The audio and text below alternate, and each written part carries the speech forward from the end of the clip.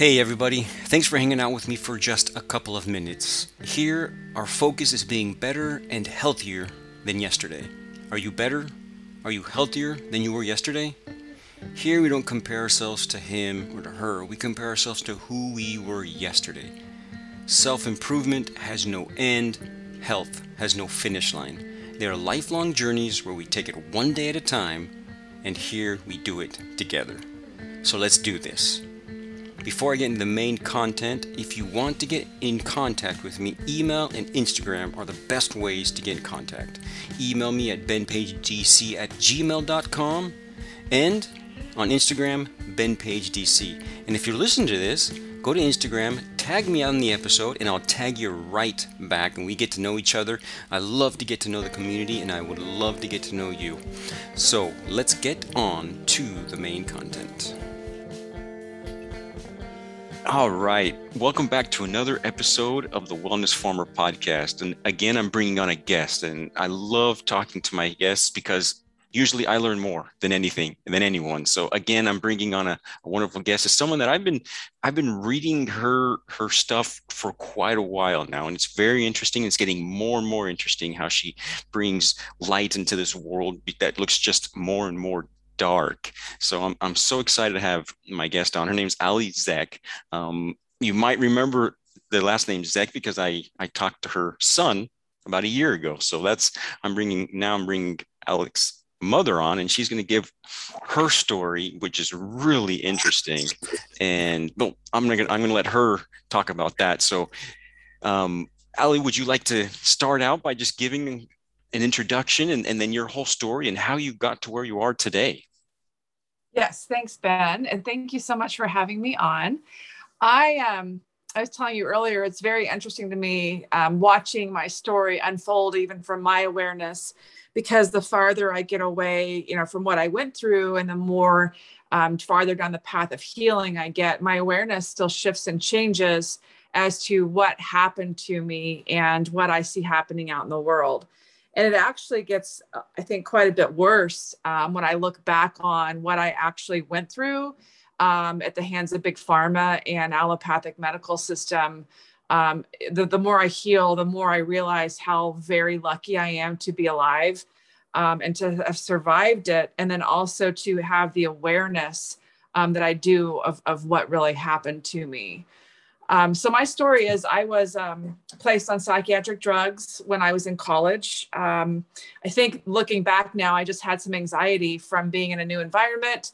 I didn't have good study skills or habits. I got very overwhelmed with all of my, stuff. I came from a very performance-based family where I was expected, I put that expectation on myself to be perfect, look perfect. I did some modeling in high school and college. And very, very high performance externally. And I got there and just got really, really overwhelmed. I got into a very abusive and toxic relationship that I ended up, marrying that person. Extremely attractive to me because it very much mirrored my childhood wounds and things like that. So I ended up going to a eating disorder clinic in Wichita, Kansas. And there they told me that I had, bulimia. Which I did. I'd been using food and exercise and throwing up in order to basically control my environment because I felt so out of control. And it's crazy now looking back, again, my awareness only gets better. There was no talk of meditation, no talk of like childhood woundings, patterns, traumas, anything like that. It was, I don't even know if they did blood tests, blood work on me, but it was like, here's Prozac. This is a really up and coming drug. Prozac was a second generation SSRI that had just been released, I think, a couple of years before. So you're like, this has shown great promise for, eating disorders. And they just started me on it. And it's a really big deal because that's what really just gave me this label and the stamp in my psyche and my soul that I had mental illness. I just 100% accepted it. I knew I didn't feel right. And so it was just like when someone says to you, this is what's wrong with you, it's also, it kind of makes you feel good. Like, oh, now I know what's wrong. Let's address the problem. And then I can be on my way. So that was a big deal. I call it now like kind of a missed opportunity because what should have happened, not knowing what I know now, is we should have talked about Why are you in this abusive relationship? Let's talk about your childhood. Let's look at those patterns. Let's talk about meditation. Let's talk about study skills. Let's talk about grounding your body, eating, a very high conscious diet. And there was none of that. It was literally just drugs and mental illness, the stamp of mental illness. So that preceded years of me being on and off these drugs. And it really got bad again when I was around 30. My husband at the time had a very destructive affair with a much younger person while I was pregnant with one of our kids. And there was a lot of physical abuse, a lot of emotional abuse. And we ended up separating, and he moved in. We were living way across the country with no family around. He ended up moving in with this young person, and I was left on my own with, 2 kids pregnant. Went to my gynecologist, my OBGYN, and he basically said, we need to put you back on Prozac. And again, there was like no talk of like, why are you in this abusive relationship? What can we do to get you out of it? I did not have the family support system though, because my family very much mirrored, what I had married into. So, again, it was just the drugs as an out. And then I think based on that, there was a lot of physical abuse in my marriage, a lot of emotional abuse, many more affairs that were highly destructive. One with a babysitter in our home for like 18 months. And so my point in telling you that is I began to accumulate a lot of very, very strong trauma, a lot of trauma. And so what happened is the trauma, we have symptoms of trauma, and those can look like mental illness, whatever mental illness is. Mental illness is nothing but a set of symptoms. Just like we see with what's going on in the world, the virus that they call it, those symptoms are real. People are experiencing symptoms, but there's really no official diagnosis. There's no official test that can really test for mental illness or for what's going on in the world. But we take these set of symptoms and we ascribe a label to it. So I accumulated more trauma. The trauma is getting pushed down because I'm not aware that I have it. I didn't know where, I knew I'd been abused, but I wasn't aware it was creating this dynamic of trauma in me. And then that, would cause more drugs, more anxiety. And then I started to get, I think my hormones started to change around 35. And that's when I started to make suicide attempts. And it was just such I really do call it like a brain being on fire. It was definitely a physical reaction, but the way that I was treated was that it was a mental weakness on my part. And that I was, a bad mom, a terrible wife. Why are you doing this to your family? You have so much to be happy for. So again, that just accumulates, more trauma. It was just literally like a bucket that things just kept getting dumped onto me. Again, more affairs. And again, I did not have the resources or the family support on my family side to leave. I had nobody, saying, you don't have to put up with this. It was just more like, make your family work, fix yourself is really, what it became. And my husband had gone to rehab. And after he got out, it was like, I was just expected to just move on and be happy. And I really did try that. And I didn't understand what was wrong with me. I was like, why can't I move on? What is wrong with me? I had no concept of trauma. And unfortunately, like when I told you earlier about going to that eating disorder clinic, I just happened to get in with doctors, psychiatrists, and therapists that just were not trauma informed whatsoever.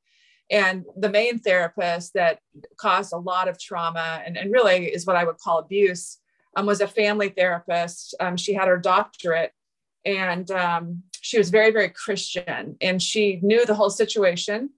We saw her for years as a family and individually and as a couple. And she is the one that told me that I had flat out genetic mental illness, that I would need to take a pill for the rest of my life. And then down the road, it got into, you need to bless these pills. You need to be thankful for the pills and what they can do for you. I want you to admit to me, Allie, say out loud, I have genetic mental illness. I will need these pills for the rest of my life. You're causing your family a lot of pain and suffering. Your husband can only put up with so much. You really need to get your stuff together. How is this time going to be any different? You promised you'd change before. And then as it got later on, I was, working full-time jobs and things like that. She was criticizing me in front of my husband at the time that I would come home and want to take a nap, that was really, really lazy and, not very fair. And that was very unattractive to my husband. Now again, my awareness, I'm like, wow, I had trauma. My adrenals were probably just burnt out. I literally was, but it's like the level of just, ignorance that I perceived as cruelty, because it was cruel. But it's really more just ignorance on her part and on all of our parts was, devastating. At my level, to me individually, and then to, my children and my family too. So it really kind of got to a climax for me. I'd say my breakdown came in 2014. There was just a lot of tension in my home, and I had started a new job that was very, very stressful. And I just really turned to more drugs. At that time, I was taking benzodiazepine, Xanax at the time. And it was just this constant, back and forth of being on these drugs and then going through withdrawal quickly from them, because I'm a rapid metabolizer. And I don't want to get too scientific for people, but basically the way my genetics work is that I metabolize some drugs not at all, and others I metabolize very, very quickly. And everybody does it differently.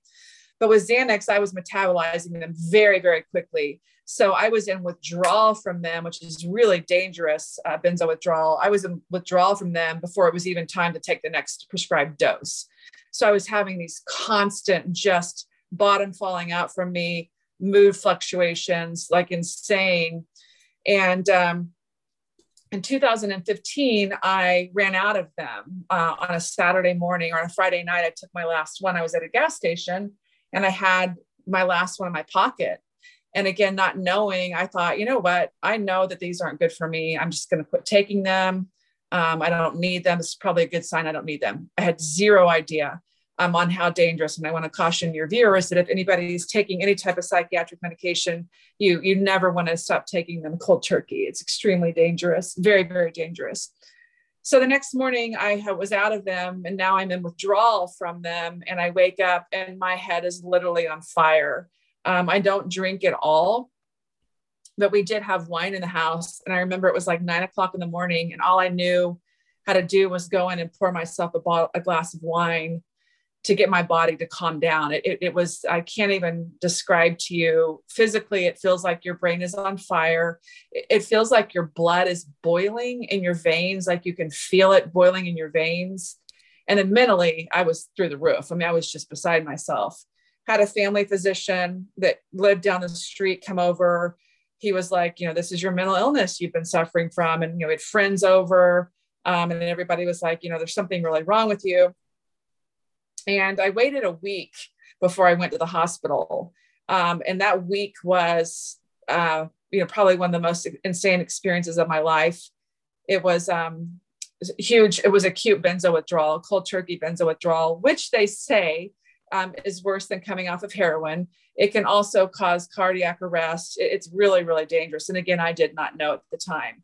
Hallucinating. There was a man chasing me around my bedroom, screaming at me.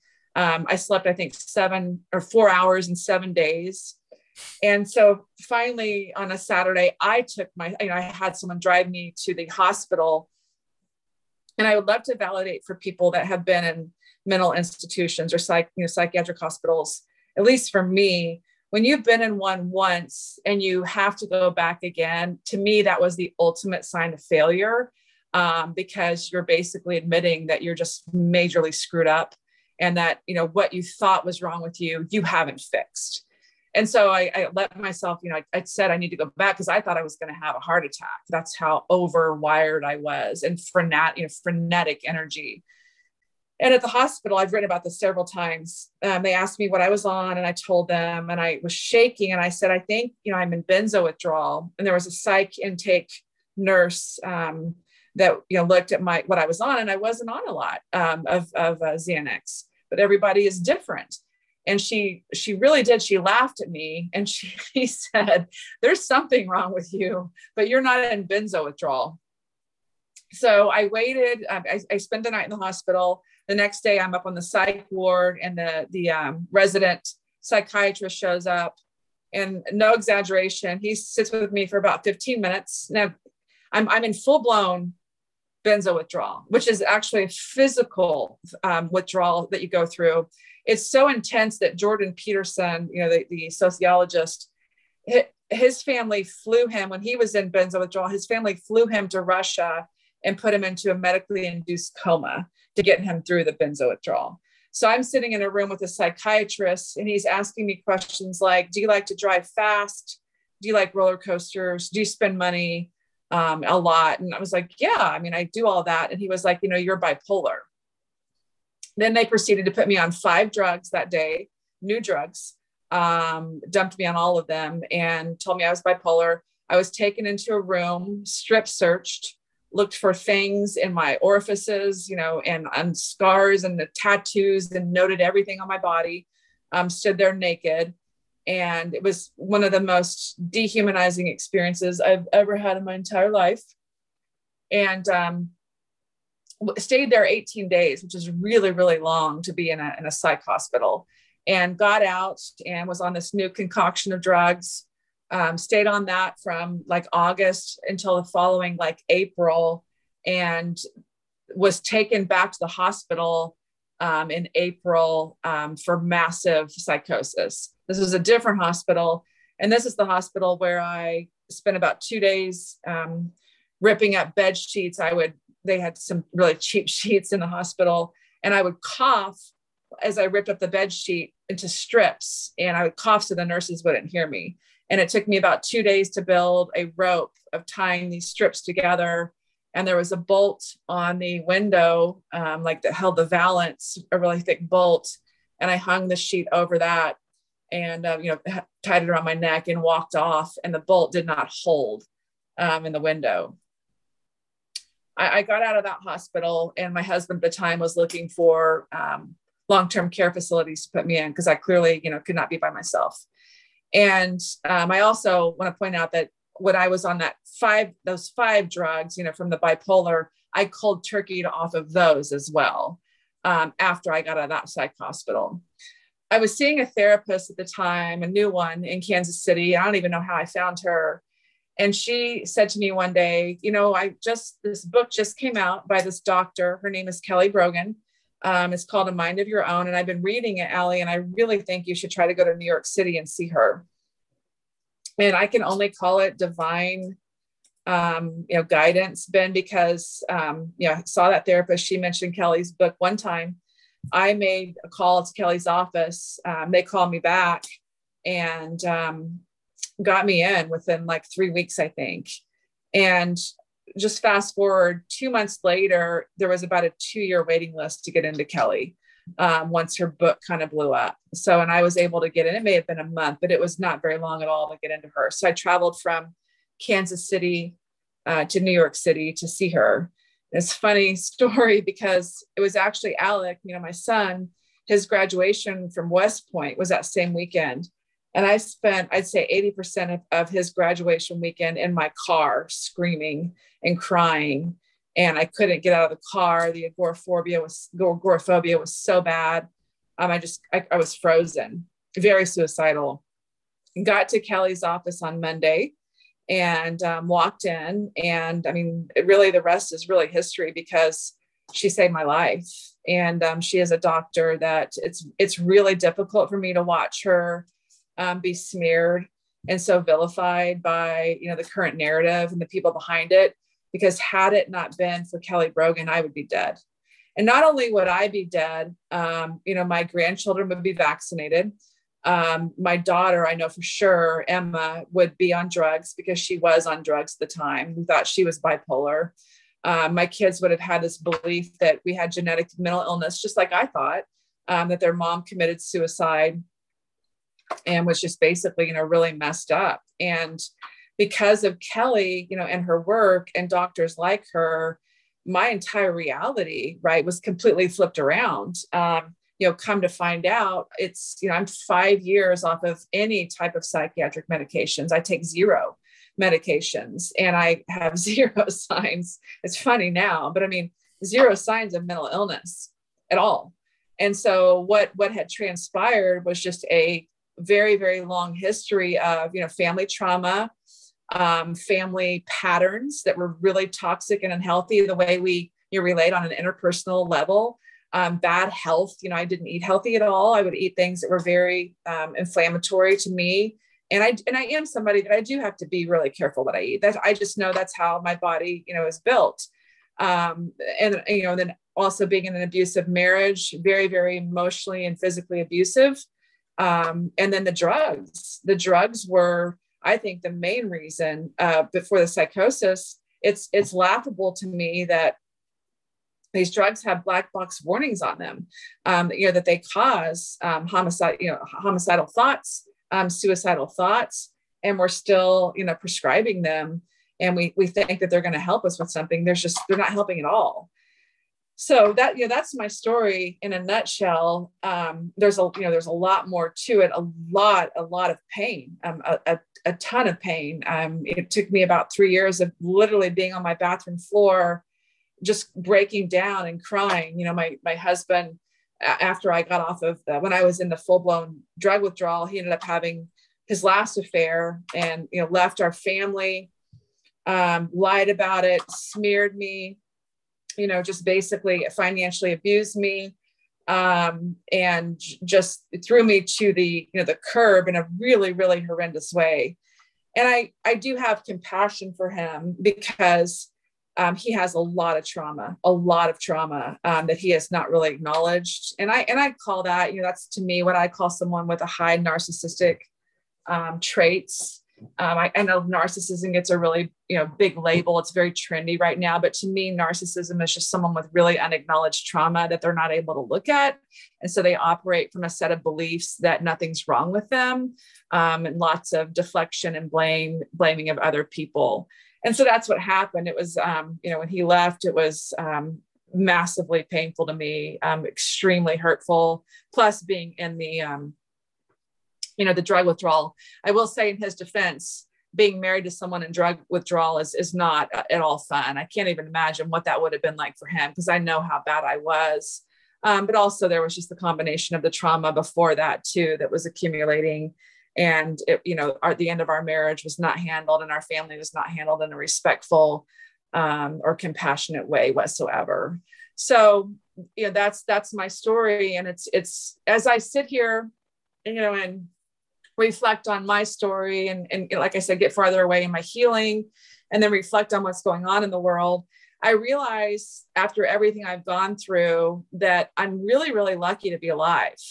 I have many friends. I can count, close to 20 friends that I've known, mainly through social media, but we're in benzo groups or mental illness groups, and they've all killed themselves.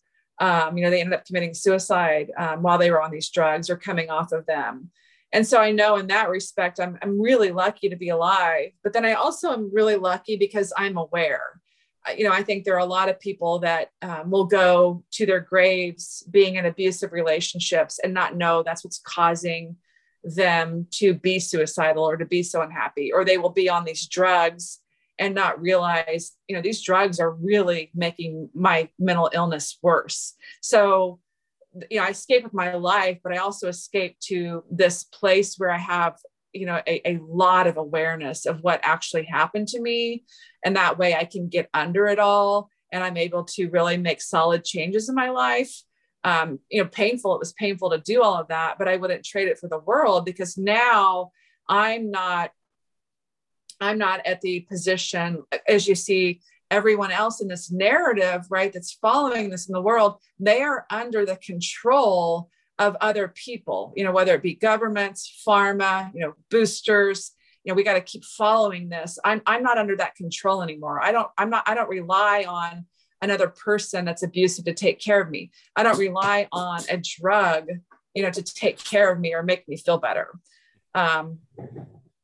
So I'm super blessed, I'm super blessed, and my kids are blessed because we have this awareness that not a lot of people, will ever have in their lifetimes. Oh yeah. I mean, I listened to the story. Well, first wow. But at the same time, I look at the decades of what we can call abuse. And, Mm-hmm. and it took you, it took your body, what, 5 years to recover? Or, I mean, it's incredible how wonderful the body truly is. Yeah. I mean, you can go through decades of all that, and Hmm. in just a matter of years, Hmm. you can feel how you feel right now, and you Well, can, and that's uh-huh. it's really interesting because it's interesting that you bring that up because in full full disclosure to your listeners, my body is the last one to catch up.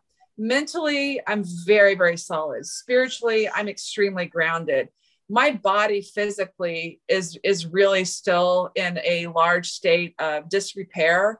And one of the things I'll point out too, another way that I was duped by the pharmaceutical system is I in 2013 I got breast implants. In order to save this marriage. My ex-husband had told me that this, influencer named Dan Bilzerian, who is a guy like a billionaire that's always on yachts with young girls flocking around him. He made a comment to me and my kids once that that was his idol. He wanted to be like this guy. And of course, here I am trying to keep this marriage together that shouldn't have been together anyway. But so I went out and got breast implants. Also, from growing up, my mom had me modeling and doing things like that, so it wasn't just my husband's fault, it was my fault, that I bought into this and felt I needed to do this. So I got breast implants, and in March of this year I was really, really struggling physically. Big symptoms of fibromyalgia, lots of body pain. I had assumed it was trauma because trauma can definitely do that. My daughter-in-law, Kylie, Alex's wife, is really, really good at detoxing, and she's the one that figured out it was my breast implants. And it's funny, when I looked them up, my breast implants were actually recalled in 2017. They are the ones that cause breast cancer. And so that opened up a whole nother just rabbit hole for me of like, oh my God, like this is insane that, and I'm sitting in the doctor's office for the consult to get them out, and they're still advertising to put them in, and it's like such a mind, gap for me to like look at this, and underwent like a 6-hour surgery in June of this year to get them out. And so now I'm finally able, I think I've, uncovered all of those holes that may be hindering my physical body healing. And that's where I'm at right now. I'm really trying to embark on really working on my physical body and getting it to heal. Oh yeah, and then what I love about health is it's a lifelong journey. So it's never like you're going to Yes. get there. You continue to work on it daily. It's our activities that we do every day. I mean, it's the decisions we make every day, and the more decisions we make that are healthy, the better the better we'll be as time goes on. But just, I mean, yeah, that it just is crazy how that happens. And usually the physical symptom is one of the first things to go away. However, you were really healed spiritually and emotionally, and well, at Yeah. least you felt a lot better emotionally and spiritually first. Isn't it's crazy how every person is individual. We all have to basically do the same things to be healthy, but each one goes through it individually and distinctly. And I just love it. That's what I love about health, and that's why I love working with people and trying to help them heal, because it's different every time. It is. It's never gonna be the same. What a story. But when we get to the point where now you're at a point where you're helping so many other, like me, so many other people see what's going on. See Mhm. that you, and so it's not only that you saved your life, you saved the life of your kids maybe in certain ways, and how they're going to continue to live in this world, but now you're able to also help many other people through your words and your actions. And I'd like to talk a little bit about that, because we're in a situation now where, as you know, and as many people know, I mean, health is continually going down, it's spiraling. You were the opposite. You were spiraling down, but then you went right back up. You took a different way, and most people are not taking that. And we see how most people, or more and more people, are just becoming more and more sick. If it's not mentally, it's physically, but we see it both. It's just crazy. And we could talk about the statistics and all the numbers, but there's no need for that because we know what's going on. I mean, so you're helping quite a bit, and I love how you're opening up and you're talking about this, what's going on with all these companies and all these people that are involved. I'd like to talk a little bit about that too, and what's been going on these last 2 years. What's your take on what's been going on? It's, in 2019, when it was actually 2018, I had my kids and we had finally figured out that we had trauma. We made it to a trauma therapist, and he was like, has anyone ever told you had trauma? And it was like, again, kind of like a Kelly Brogan moment where I was like, no, like I had no clue. And so that's when we were all working on our trauma, and we were deep, deep in the trauma work. And I said to my kids one day, I really feel like something big, we're being primed for something big, something very, very big is going to happen. And so in early 2020, when this all started, I knew right away. I had some people that I was really close with start to back away from Kelly Brogan because she was really kind of starting to talk about this narrative. And I immediately was right with her, like, oh my God, I see what's going on. And it's when you've been abused and gaslit and lied to, it's a really odd feeling that it creates inside of you. And I recognized that right away when I saw what was going on, even down to like watching people in China fall over and faint or fall over the street and die. I just knew right away that was not true. I could tell it was just, made up. And so I jumped on that right away because I could make the parallel from what I went through. And so a lot of when I write a post is I'm basically kind of talking to myself 10 years ago and saying, how do you not see this? What are you seeing? Because those people, I have a ton of compassion for them. They're just, a little bit farther behind in their journey, right? Of coming into that awareness, just like you and I had that awareness. And like you said, I think it's such a great point. Everyone's journey to awareness is very, very different. It's very individual. And so they're a little bit farther behind. It doesn't mean that we're better or they're worse. They're just a little bit farther behind in gathering that awareness and stepping into it. So when I write my posts or I come up with something, I'm really kind of in a way talking to an older version of myself and saying, here's this, you need to face this. Because one of my biggest things that kept me from, achieving that awareness was there was stuff I did not want to face. I did not want to face that I shouldn't have been married to that person. I was really, really in love with him. In love with him in the way I understood, love to be. Based from a very dysfunctional childhood, but I was still very in love with him. I was also very dependent on having a man because I watched my mom, do that with my dad. And so there were all of these kind of like, blind spots, I call them, or biases that I was carrying around that I wasn't aware of. And so that's what I'm pointing out to people is like, here's a blind spot. Here's a blind spot. Your fear of death is a huge blind spot that you need to integrate into your life because your fear of death is one of the main hooks that they keep you on. Because if they can keep you hooked to being scared of dying, then you're willing to do anything to keep your life, even losing your life. You know what I'm saying? So those are the types of things that I'm talking to people, when I'm writing is you need to face this. You need to do this. You need to look at this in order to really, really start living. And that's what we see basically. Through fear of something we can't see, which could maybe, and we know that it probably won't nowadays, people have changed the way they live completely. Completely. They basically close themselves off to everybody because of an unseen fear that basically will pretty much do absolutely nothing to you if you're part of the 99.7% that will overcome it.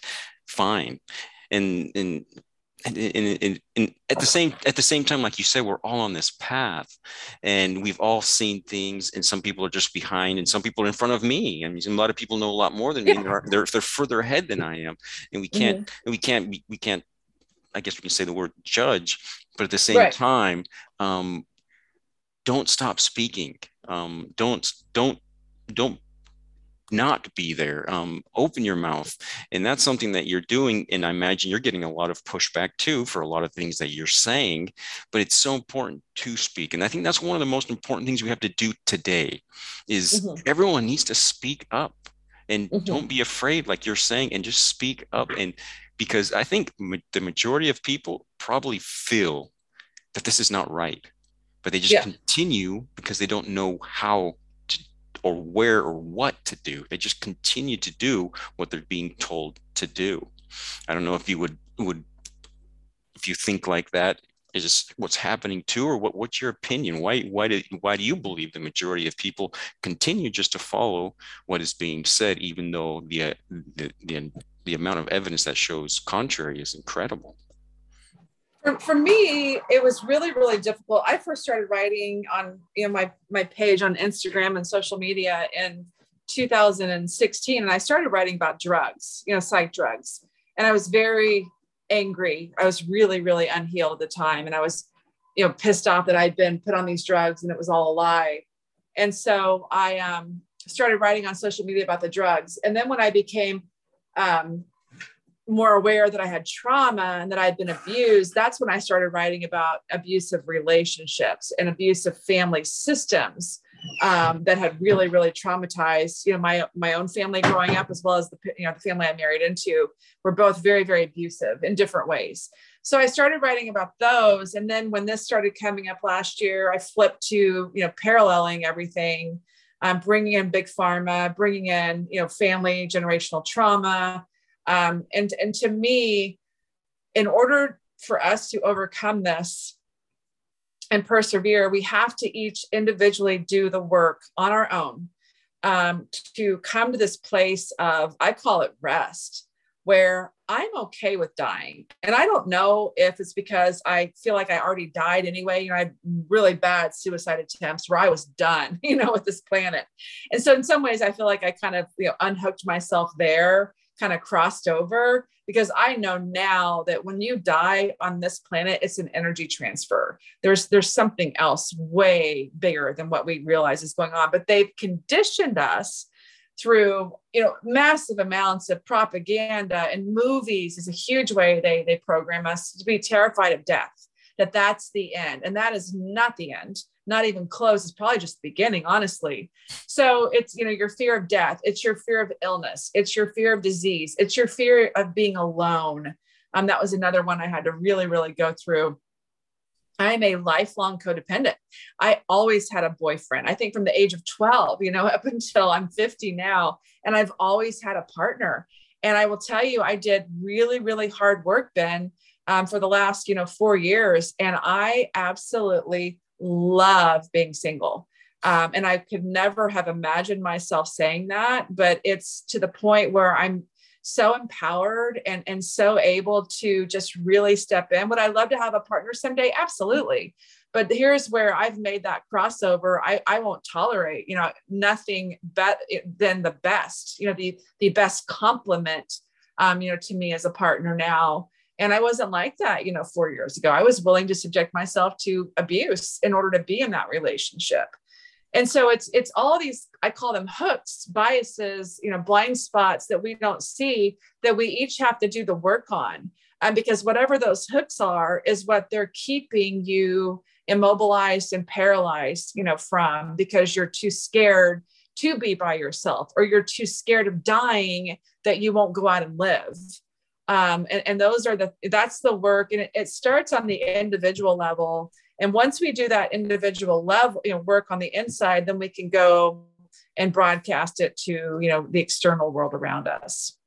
Oh yeah. And if you had to just give like one way that someone could start on that journey, that individual journey, Mm-hmm. what's one thing that you would say? What's one way that you could start on the individual journey?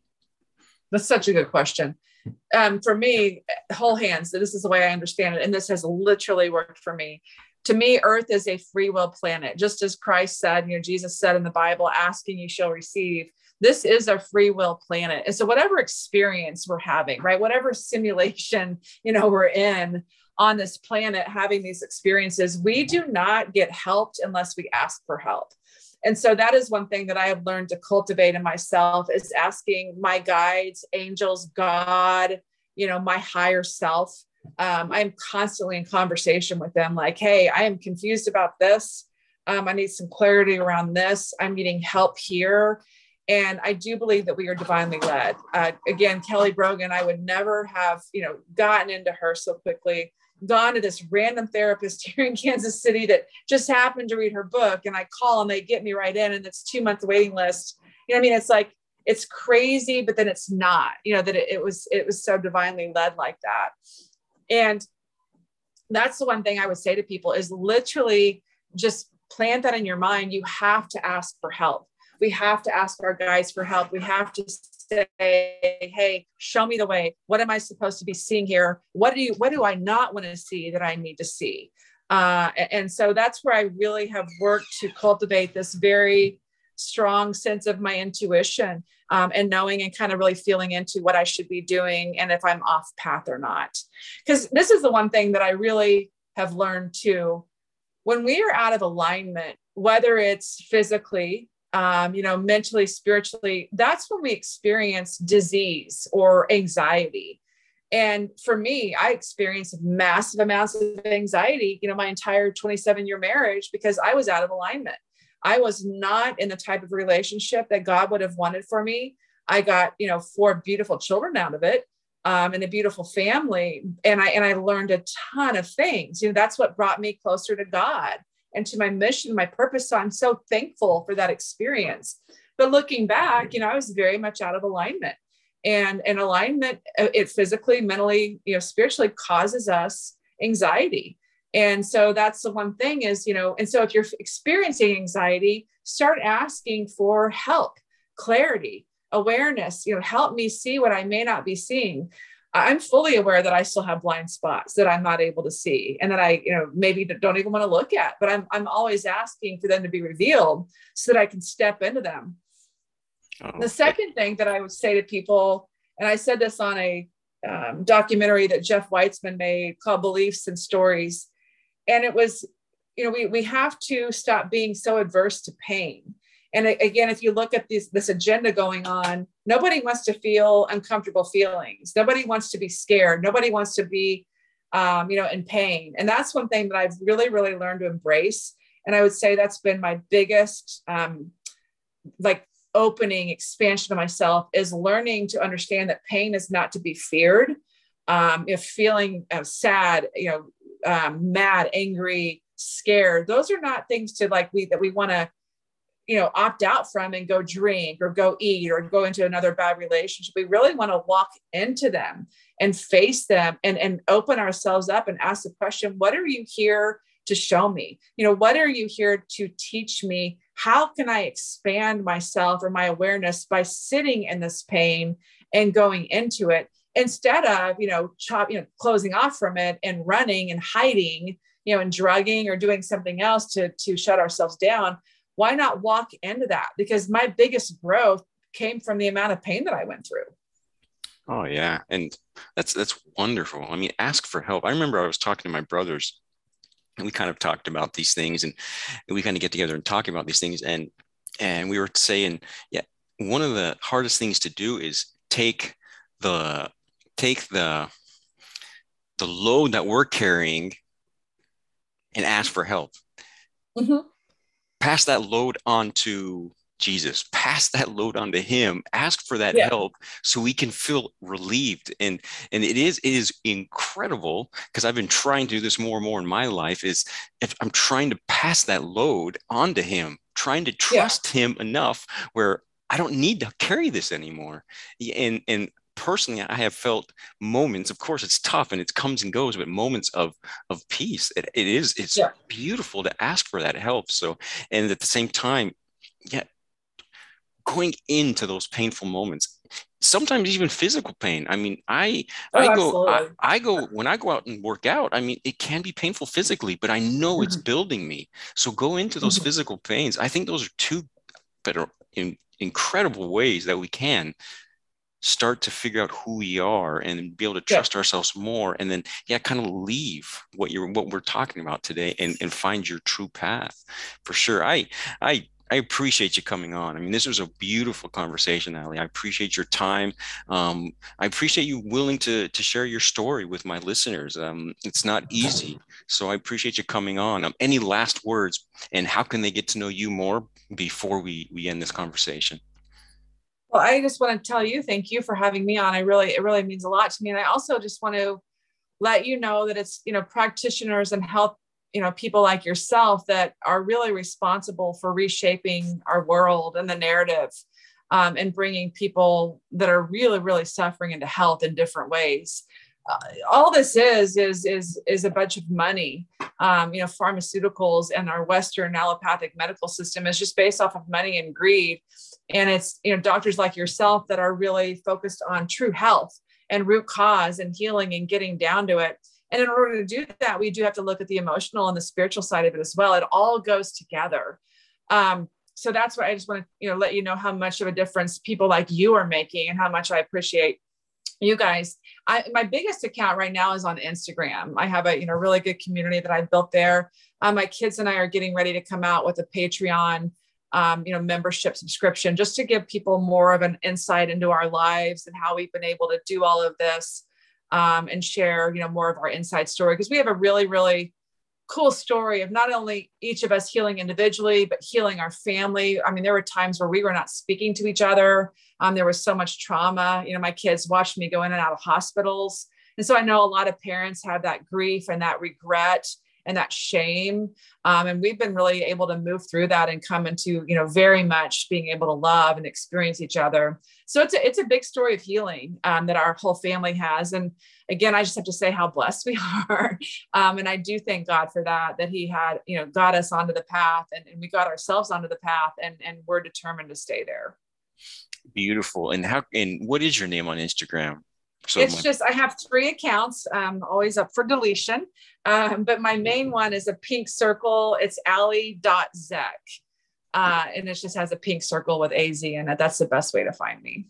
Wonderful. Again, thanks for coming on. Please go follow Ali, because she will help you open your mind. And it's important that we have our minds opened in these times where they're trying to be closed by media and by all the other people that have interests that really are not for our well-being. So again, thanks for coming on, Ali. Oh, thank you so much, Ben.